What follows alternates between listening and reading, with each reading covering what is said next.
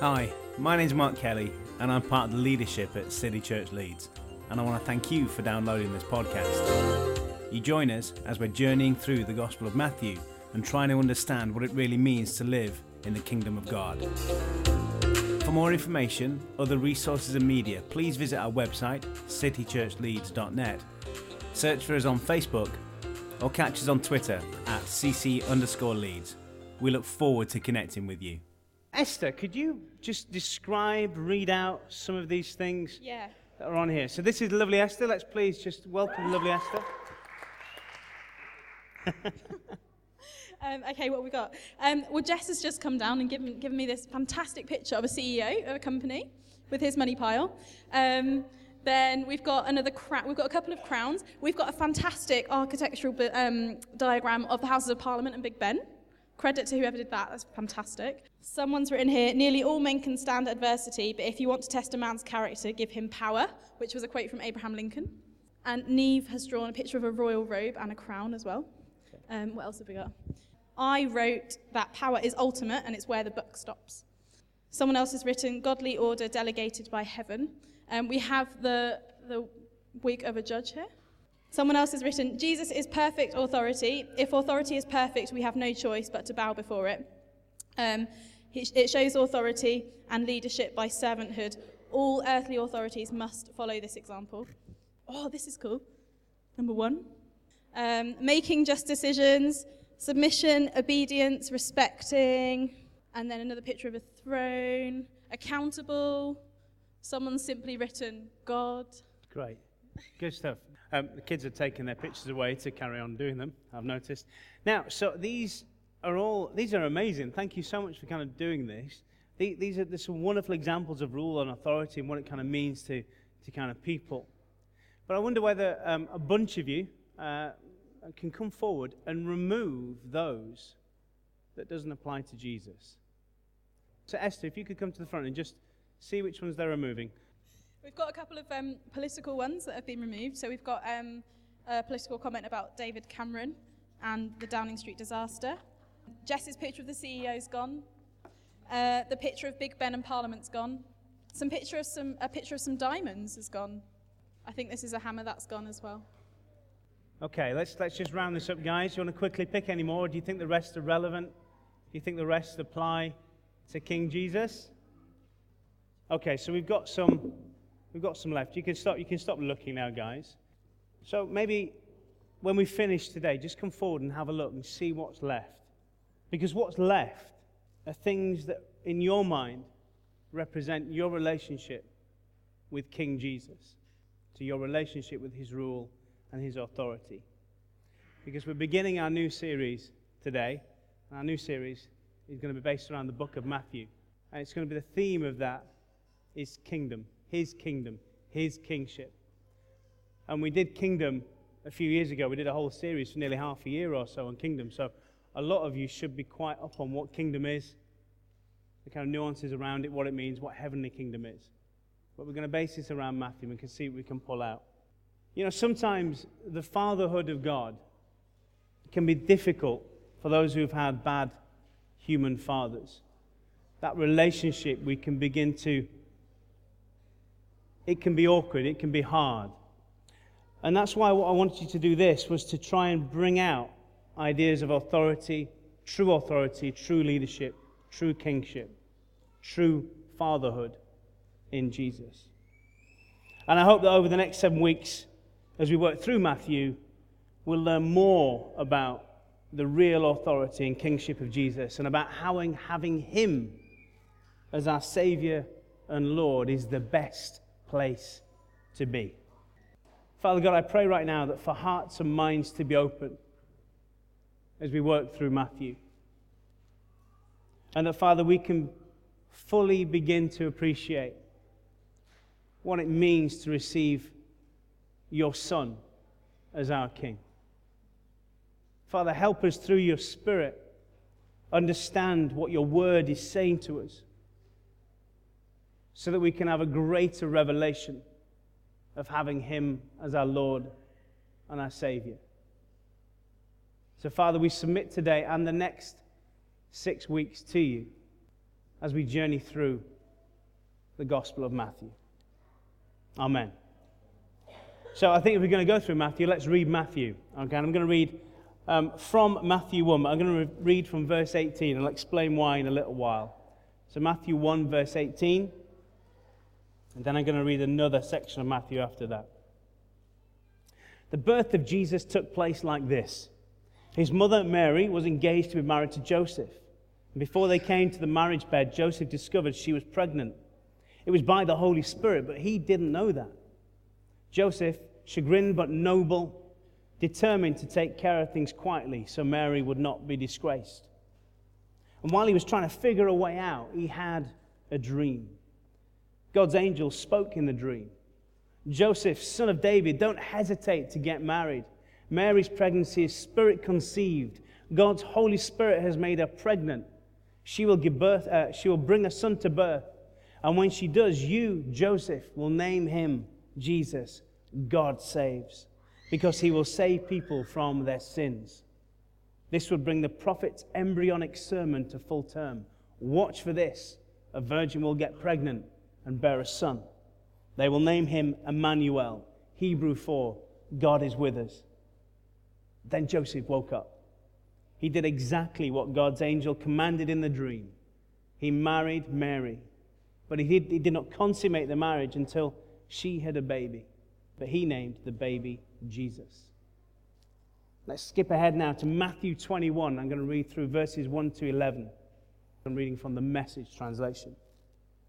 When they're near Jerusalem, having arrived at Bethphage or something, on Mount Olives, Jesus sent 2 disciples with these instructions. Go over to the village across from you. You'll find a donkey tethered there, her colt with her. Untie her and bring them to me. If anyone asks what you are doing, say, the master needs them. He will send them with you. This is the full story of what was sketched early by the prophet. Tell Zion's daughter, look, your king's on his way, poised and ready and mounted on a donkey, on a colt, foal of a pack animal. The disciples went and did exactly what Jesus told them to do. They led the donkey and colt out, laid some of their clothes on them, and Jesus mounted. Nearly all the people in the crowd threw their garments down on the road, giving him a royal welcome. Others cut branches from trees and threw them down as a welcome mat. Crowds went ahead and crowds followed, all of them calling out, Hosanna to David's son. Blessed is he who comes in God's name. Hosanna in the highest heaven.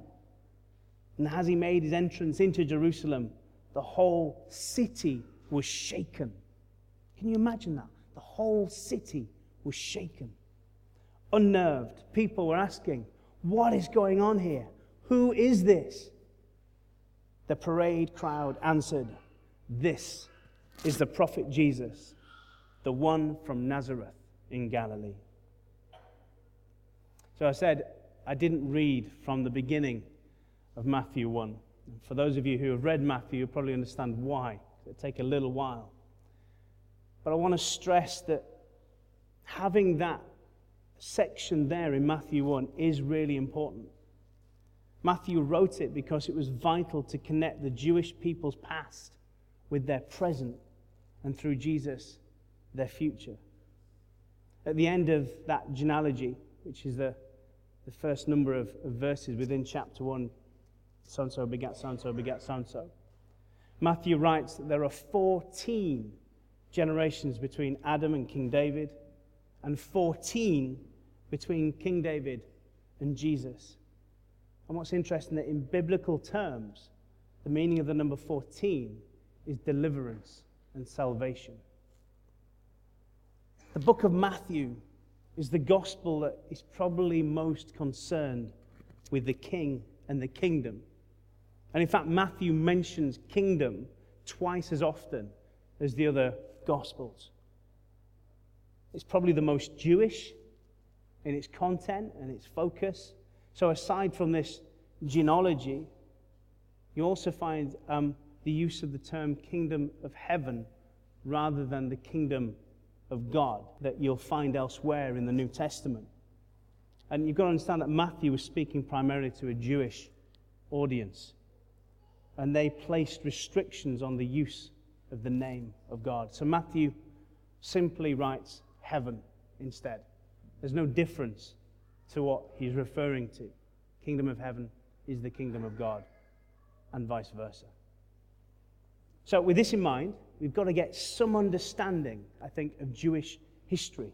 And what does it have to say about kings and kingdoms and God? Also, we need to ask questions of Jesus as we read through the Gospels. What kind of king is this? What kind of authority is he exercising?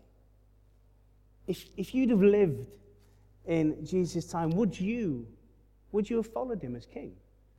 I mean, it must have been pretty cool, mustn't it, to have seen him perform all those healings and miracles. And you'd have probably been really attracted to him because of that. I know I would have done. Yet, if you were there and you were part of this Jewish audience, would you have accepted this kingship that he was bringing? Looking at Jesus, looking at what he was doing, could you have received him as king, or would that part of it seem a bit odd? Because when you read through the Gospel of Matthew and the other Gospels, you begin to see a teaching on kingdom that is completely radical. As a Jew at the time of Jesus, you would have been believing for a promised successor to King David. Someone that would have hated the Romans and would have led a physical revolt against them. And someone that would have lent his wholehearted support to the temple systems and priests. And you know what? Jesus did neither. This king had no regular place to sleep. Never mind any kind of amazing palace. In the end, and we know the story, don't we? The only crown he got was a crown of thorns. If you were Jewish, looking at Jesus, you'd have been shocked at the blasphemy of suggesting that an all-powerful God-anointed king lets himself die in shameful agony at the hands of unjust, secular, and religious leaders. So who is this king? And over what is he ruling?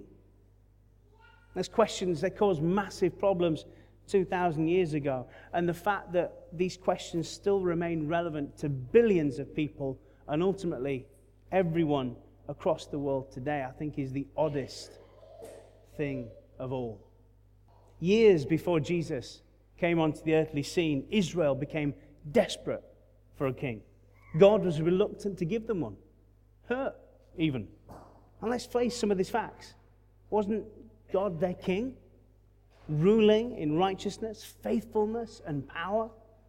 How could they have wished for better when their surrounding nations were demonstrating how horrible human kings could suppress their own people?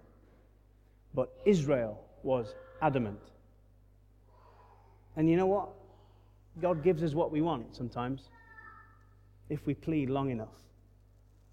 Let me read you from Samuel, 1 Samuel. When Samuel got to be an old man, he set up his sons as judges in Israel. His firstborn son was named Joel, the second Abijah. They were assigned duty in Beersheba, but his sons didn't take after him. They were out for what they could get for themselves, taking bribes, corrupting justice. Fed up, all the elders of Israel got together and confronted Samuel at Ramah. They presented their case. Look, you're an old man, and your son's out following in your footsteps. Here's what we want you to do. Appoint a king to rule us, just like everybody else. When Samuel heard their demand, give us a king to rule us, he was crushed. How awful. Samuel prayed to God. God answers Samuel, go ahead and do what they're asking. They're not rejecting you. They've rejected me as their king. From the day I brought them out of Egypt until this very day, they've been behaving like this, leaving me for other gods. And now they're telling you that now they're doing it to you. So let them have their way. But warn them for what they're in for. Tell them the way kings operate. just what they're likely to get from a king. So Samuel told them, delivering God's warning to the people who are asking him to give them a king. He said, this is the way the kind of king you're talking about operates. He'll take your sons and make soldiers of them. Chariotry, cavalry, infantry, regimented in battalions and squadrons.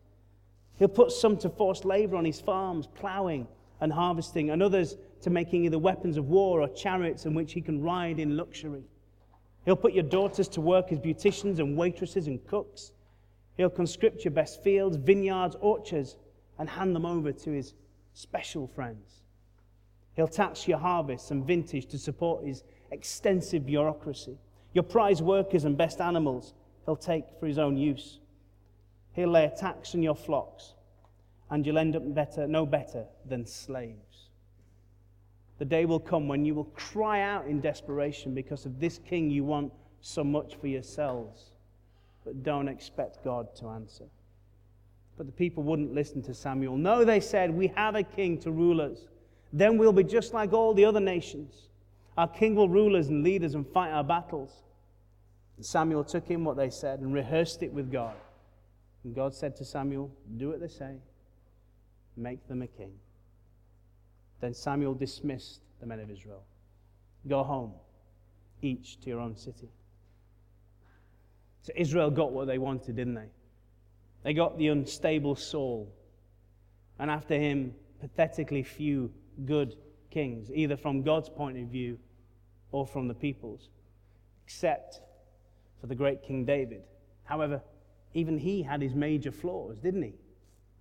But at least he was still a man after God's own heart. God had given a promise that David's throne would last forever and that his descendants would reign under God for all time. Psalms 89, verses 3 and 4 says, you once said, I joined forces with my chosen leader. I pledged my word to my servant David, saying, everyone descending from you is guaranteed life. I'll make your rule as solid and as lasting as rock. Yet Israel and its kings kept rebelling against God. Hope would flicker every now and again. But for 200 years or so before Jesus came to earth, Jewish kings weren't even descended from David at all. Herod, the guy that pops up in every nativity story, wasn't even wholly Jewish. He was a warlord with power that came from cooperation with the hated Roman occupiers. And so we get to the start of Matthew's gospel. And it has angels, doesn't it? Proclaiming the Savior's supernatural arrival. And yet here is a vulnerable, apparently illegitimate baby.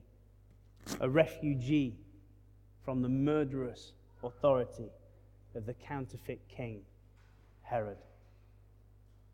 And despite all this, and everything that happened afterwards, including his death, Jesus never once pulled back from his belief that under God, he was king. And when we look at Jesus' life, we see how he refused the normal trappings of power. Yet his attitude towards the law came from a king's authority. He stands towards everything, from storms to the sick and downtrodden, towards Scripture, foreigners, sin, and Satan.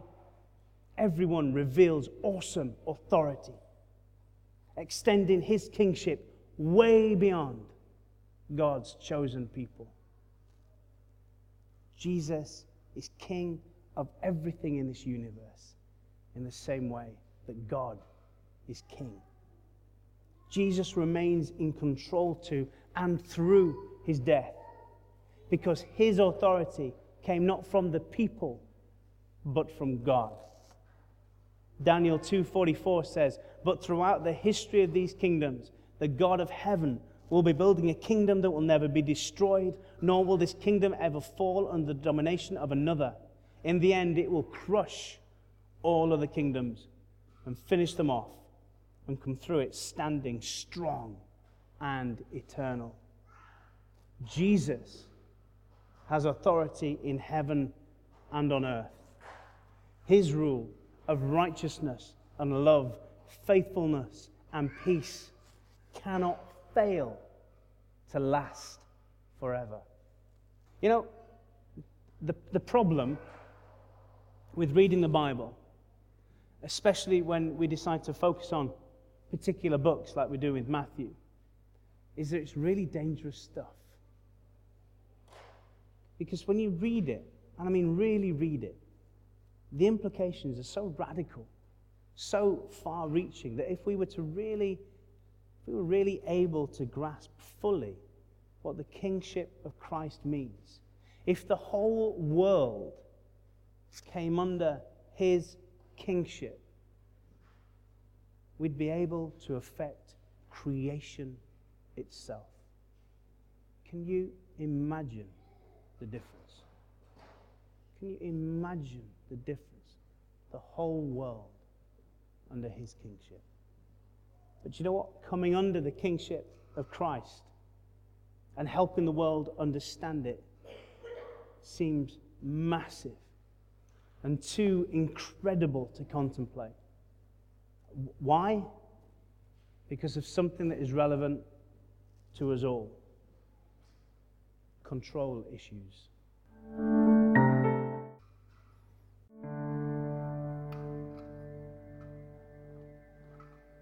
Who, rightly or wrongly, exercises authority over you? And over whom do you have control? Think about that question. What would Jesus do in the light of these things? How far can and should it apply?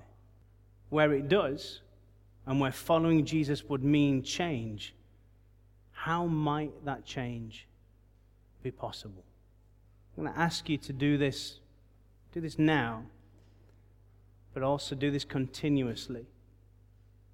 Ask God about areas where he doesn't, or rather, where you haven't let him have control in your life. Just close your eyes, might help you. And I've got it too, so I'm saying you, but I'm including me in this. Where do you not let God have control? Okay, you've probably thought about that. Just hold that in prayer now, every morning, when you wake. Whatever the situation is, give it to God. Hand it over to him. He dealt with everything at the cross. He can deal with it right now. Let me finish with this.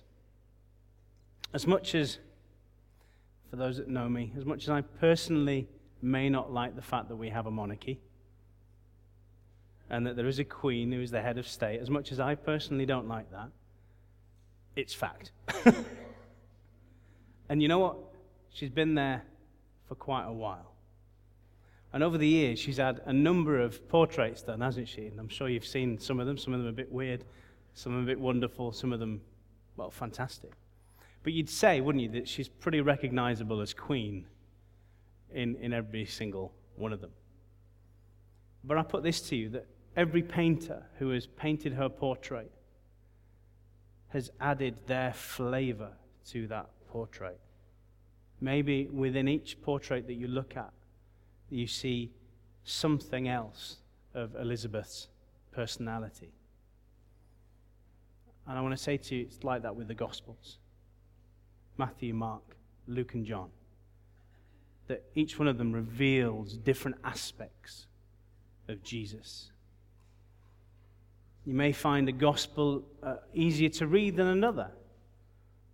You might find it easier to come to terms with what it's trying to tell you than that of another person. And I think that within Matthew, you can disagree, but I think that within Matthew, we find a kingly Jesus reigning through his trials, even from the cross. And we maybe see less compassion and humanity, and instead more challenging authority. And you know what? That's why I think we have more than one gospel. That's why we have 4.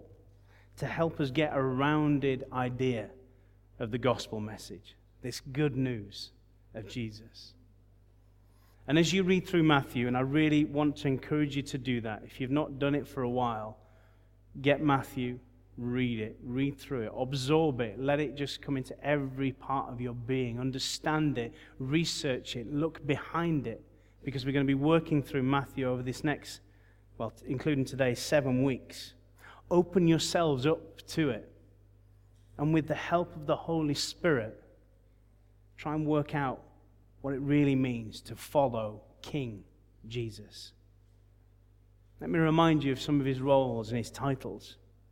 Shepherd, Savior, Anointed One, Christ in Greek, Messiah in Hebrew, Son of God, Son of Man, Suffering Servant, Lamb of God, Great High Priest. Think of these and more as you relate to his kingship. The Bible says, my king is the king of the Jews. He's a king of Israel. He's a king of righteousness. He's the king of the ages. He's the king of heaven. He's the king of glory. He's the king of kings. And he's the Lord of lords. That's my king. I wonder, do you know him? My king is a sovereign king. No means of measure can define his limitless love. He's enduringly strong. He's entirely sincere. He's eternally steadfast. He's immortally graceful. He's imperially powerful. He's impartially merciful. Do you know him? He's the greatest phenomenon that has ever crossed the horizon of this world. He's God's Son. He's a sinner's Savior. He's the centerpiece of civilization. He's unparalleled. He's unprecedented. He is the loftiest idea in literature. He's the highest personality in philosophy. He's the fundamental doctrine of true theology. He's the only one qualified to be an all-sufficient Savior. I wonder if you know him today. He supplies strength for the weak. He's available for the tempted and the tried. He sympathizes and he saves. He strengthens and sustains. He guards and he guides. He heals the sick. He cleanses the lepers. He forgives sinners. He discharges debtors. He delivers the captive. He defends the feeble. He blesses the young. He serves the unfortunate. He regards the aged. He rewards the diligent. And he beautifies the meek. I wonder if you know him. He's the key to knowledge. He's the wellspring of wisdom. He's the doorway of deliverance. He's the pathway of peace. He's the roadway of righteousness. He's the highway of holiness. He's the gateway of glory. Do you know him? Well, his light is matchless. His goodness is limitless. His mercy is everlasting. His love never changes. His word is enough. His grace is sufficient. His reign is righteous. And his yoke is easy. And his burden is light. I wish I could describe him to you. He's indescribable. He's incomprehensible. He's invincible. He's irresistible. Well, you can't get him out of your mind. You can't get him off of your head. You can't outlive him, and you can't live without him.